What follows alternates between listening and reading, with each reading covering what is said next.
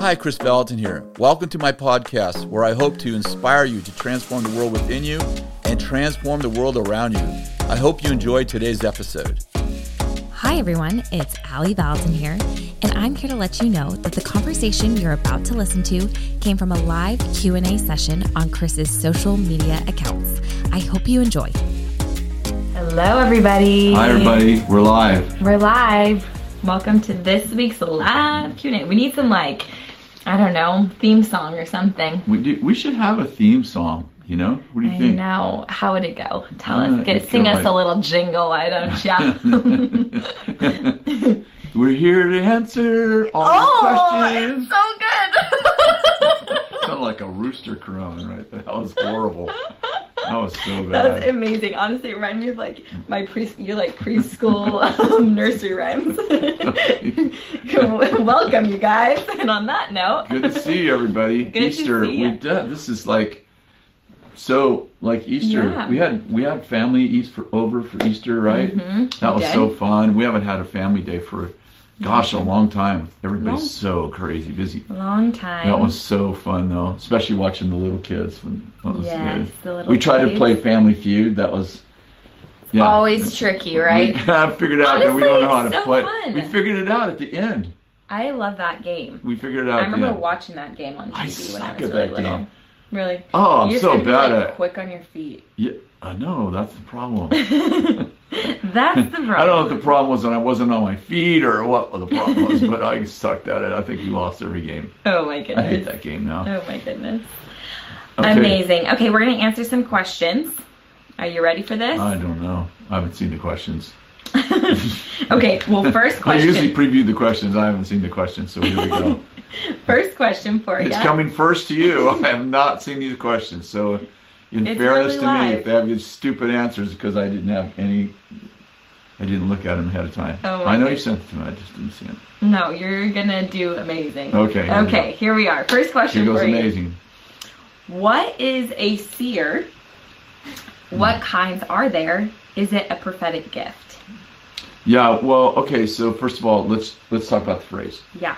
So in the Old Testament, there was twice where the word seer is used for prophet. Mm-hmm. And someone like James Gall, who's written the book called The Seer, by the way, I would recommend that book. Uh-huh. He probably has the history of why that is, but yeah. And it feels to me like they may have had a separation between seer and prophet in the Old Covenant, because some of the prophets, some of the prophetic people in the Old Covenant, where they mostly saw visions, like Ezekiel, right? So I think they just began to call them seers as opposed to like a Nabi prophet, Nabi meaning word, like a word prophet. And I think there, at some point in the Old Testament, they made a distinction. Mm-hmm. Now, the word seer isn't used in the New Testament at all, so it's only prophets and prophecy. But I think that in our own training, we often, like Dano and I especially, and Ben, we will often make the distinction just when we're articulating with prophetic people, so that those prophetic people that are primarily, they get the information through kind of like a television, like they see it as a vision, as opposed to a radio, kind of, if that's an analogy. Yeah.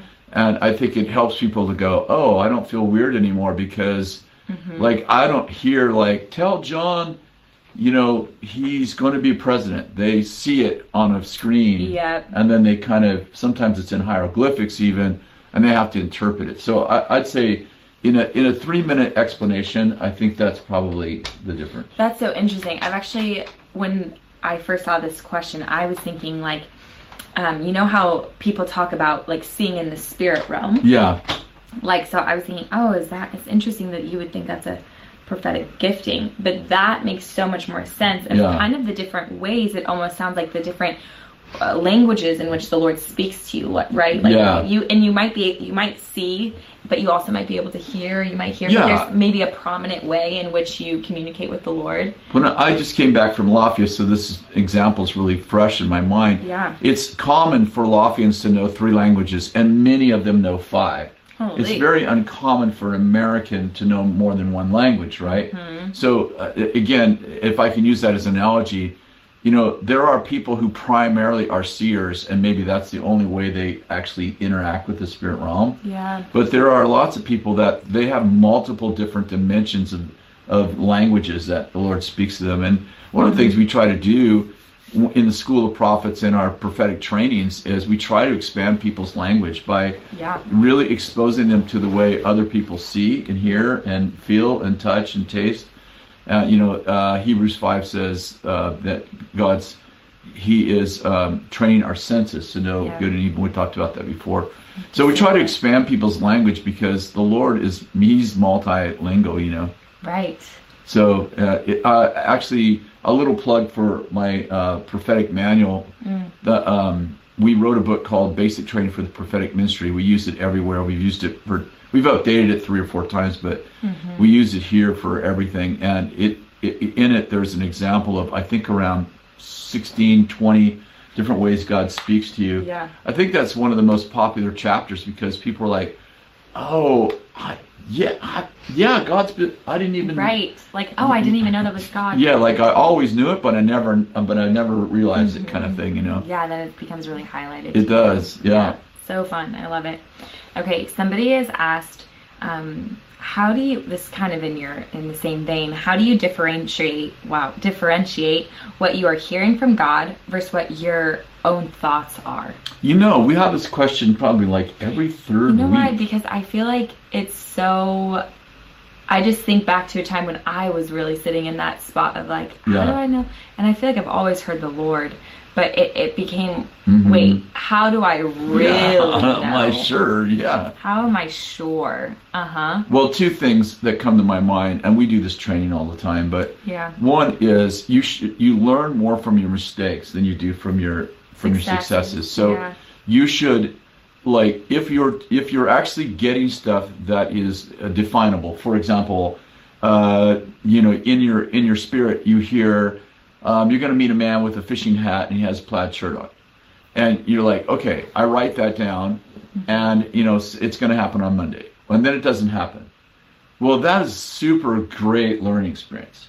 So you write that down, you're like, okay, that was coming from spirit realm, but it's coming from my human spirit, because God is infallible. God's spirit is infallible. Yeah. So I write that down, and what happens is that I let's say I do that 10 times in a row, where I actually get it wrong 10 times in a row. Yeah. Okay, so now I'm learning, like, that's how I hear, that's the voice of my spirit. Yeah. And then maybe the 11th time I get something else and I get it right. I'm like, pretty soon, if I will embrace my mistakes, I start to go, oh, that sounded differently. And after a while, I'm like, okay, I'm listening to that sound. This sound is my human spirit, which is not evil, of course. And that sound is the voice of the Holy Spirit. Yeah. And it's Jesus said, "My sheep know my voice," not the lambs, the sheep. So we're learning the voice of the Lord. That's really good. And I think that's probably the one that's most important. Secondly, we talked about this, so I don't want to give a bunch of time to it, but the gift of distinguishing of spirits is 1 Corinthians 12. Is also a gift that, well, again, it's called the gift of distinguishing spirits. Like, what spirit is that I'm hearing? Yeah. And I think that having that gift makes a huge difference. So good.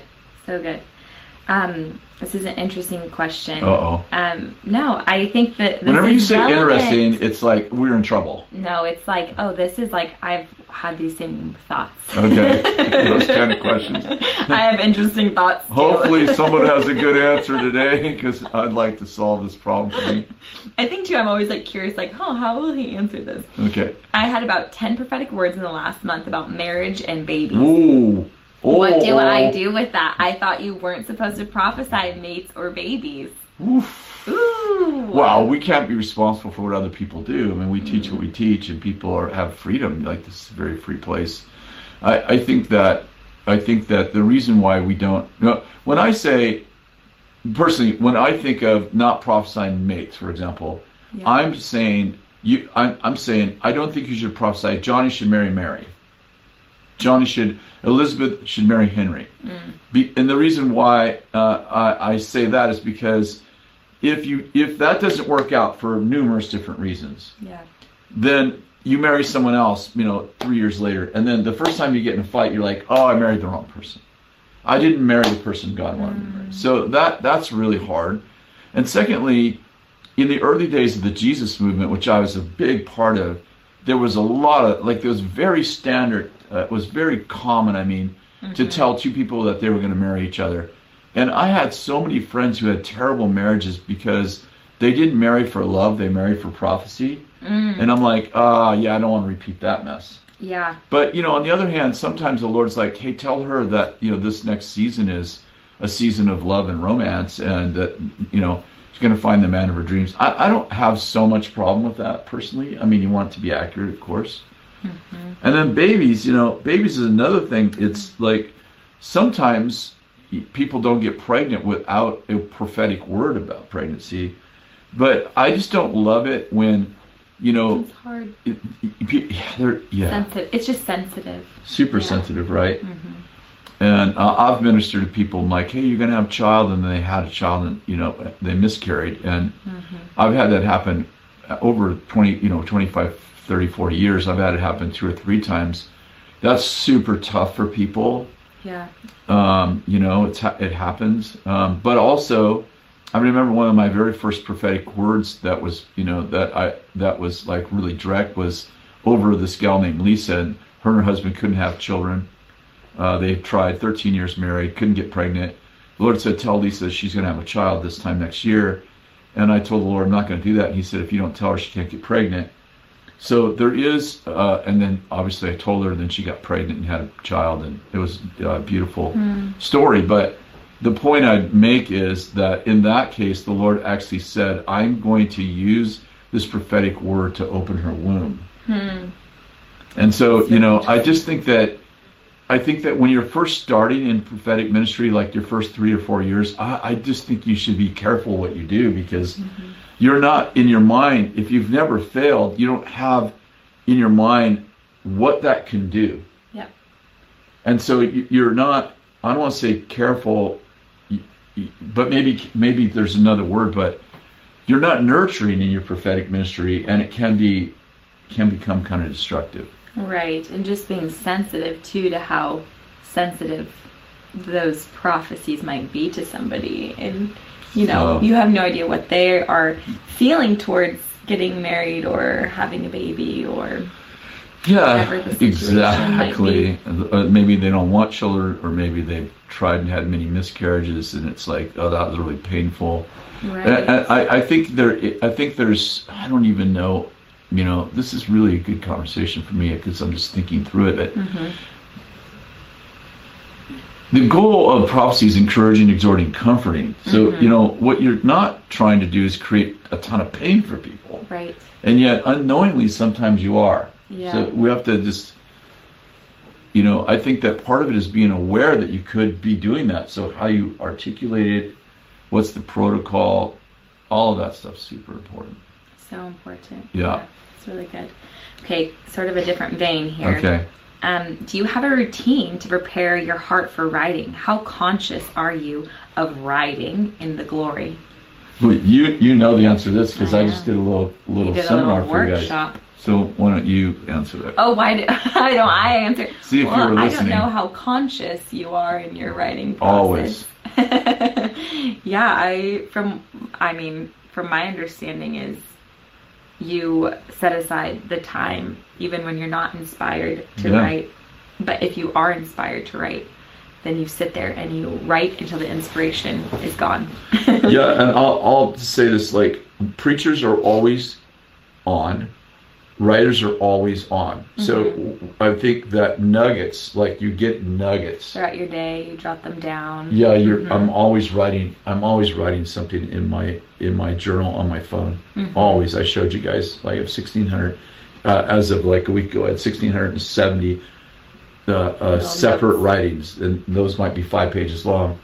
And so anytime I hear something, a quote, an experience, I'm immediately writing it down, because those are, and that's like, it's like to a contractor that is wood for framing, that is concrete for laying the foundation, that is roofing for putting on. Right. So I like, and you know, and you think you're going to remember them forever, especially if you've heard a great something or had a great experience, and you're like, I will never forget that, and then you do. Right. So, you know, and I review them, like I was on the plane for 13 hours the other day. I probably spent 4 hours just reading my notes back from 2011 all the way, like just reading it, and then go, oh, that's really good, and I copy and paste it into a new note, like, okay, these are current things I'm working on. Oh, put that in my leadership book. Put that in this, you know, ashes to, you know, give me your ashes book, you know, and like, and then emailing to myself so I have them on paper. That's really good. Yeah. Emailing yourself enough to know. I was listening to Malcolm Gladwell, who's another he's author, recently amazing. talk about his writing process, and similarly, he said that he will jot down little notes or things to himself, and he'll email them to himself, and he's like, the challenge is going back to that email and trying to read the hieroglyphics of what I thought I was, you know, what I thought I was trying to say, or what was so inspiring about that one sentence. Like, it's gone. Yeah. I've learned that, and I'm not saying I'm smarter than Gladwell, but I was forever like, what did I mean by that? Oh, totally. And so I will now just speak it into my phone, like, and you know, even though sometimes, you know, when you're in a hurry, it doesn't come out exactly right, and you're like, this is what I meant by that, this is why I saw it, and I'll give context to it, because that happens too, and I'm like, what was I thinking when I said that, you know? So good. Okay, we have time for like one more question. Gosh, this time just goes so fast. Quick. I know, maybe one time we should set aside lots more time. Yeah, 2-hour session. What would you say to your 28-year-old self? That's a difference. 28-year-old self? 28-year-old self. Mm-hmm. Yeah, I've answered this question several times. Like, I would say the world wasn't built in a day.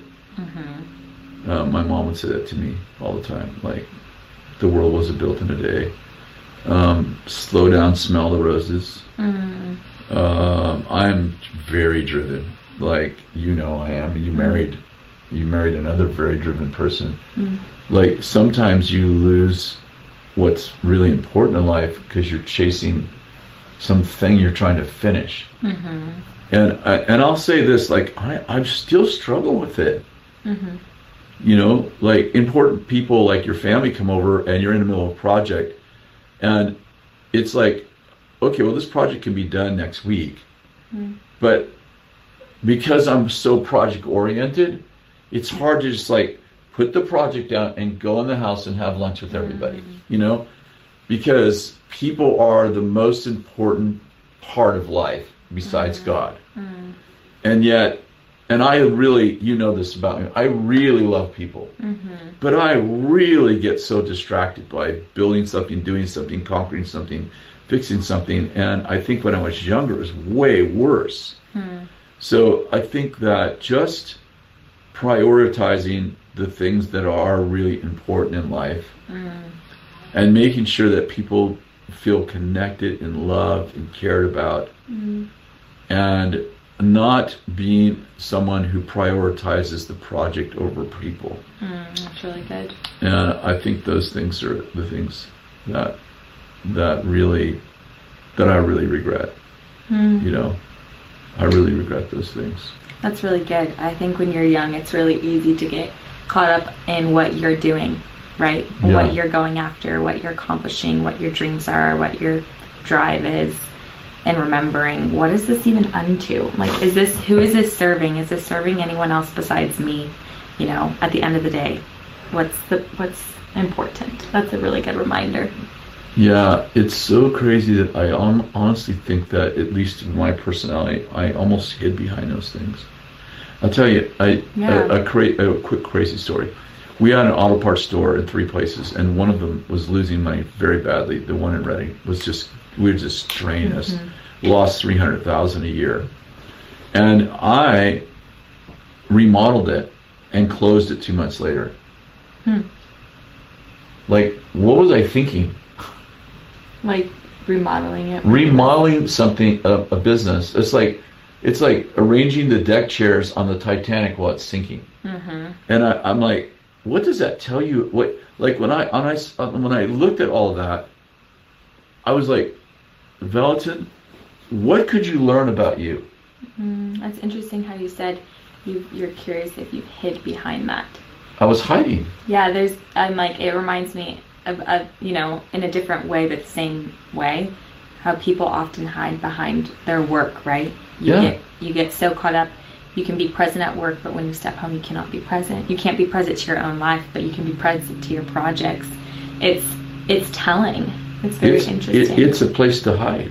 Oh yeah. It's like when your marriage is bad, so you stay at work and just, it's like you have this amazing thing you're doing at work, and it's like as your marriage gets worse. And it's like, and then your marriage crashes and you lose the house you were working on. Right. And it's like, what was I thinking? Right. Or like your internal world is so scary that you become so busy, right? So you never have to sit with your own self. Exactly. Yeah. Or a situation's so tough. Yeah. That you kind of like, you just ignore it. And then it's like, if I would have put this much time into my marriage, instead of working on my house, I could have had my house and my marriage. But as it is, I have nothing. So it's like crazy stuff like that. It's just like it's like you learning. Like I'm learning. Sometimes, Vallotton, your drive to get things done is actually a place you hide. That's really interesting. Yeah. Wow, that's a good reminder for us. You should pray this time. Okay, let's do it.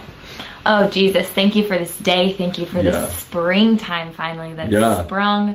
God, I pray that you would just meet each and every person that's watching right now and that will watch later, God, and your comfort and your presence would be with them, God, and the people that feel like they've been running from situations or maybe from their own internal world, or they've been hiding behind that project, God, I pray that you would just come and meet them today, and that you would show them that what is on the other side of confronting these things. Give them vision for what feels scary, God, and help us to do it afraid, even when we're scared. Do it afraid.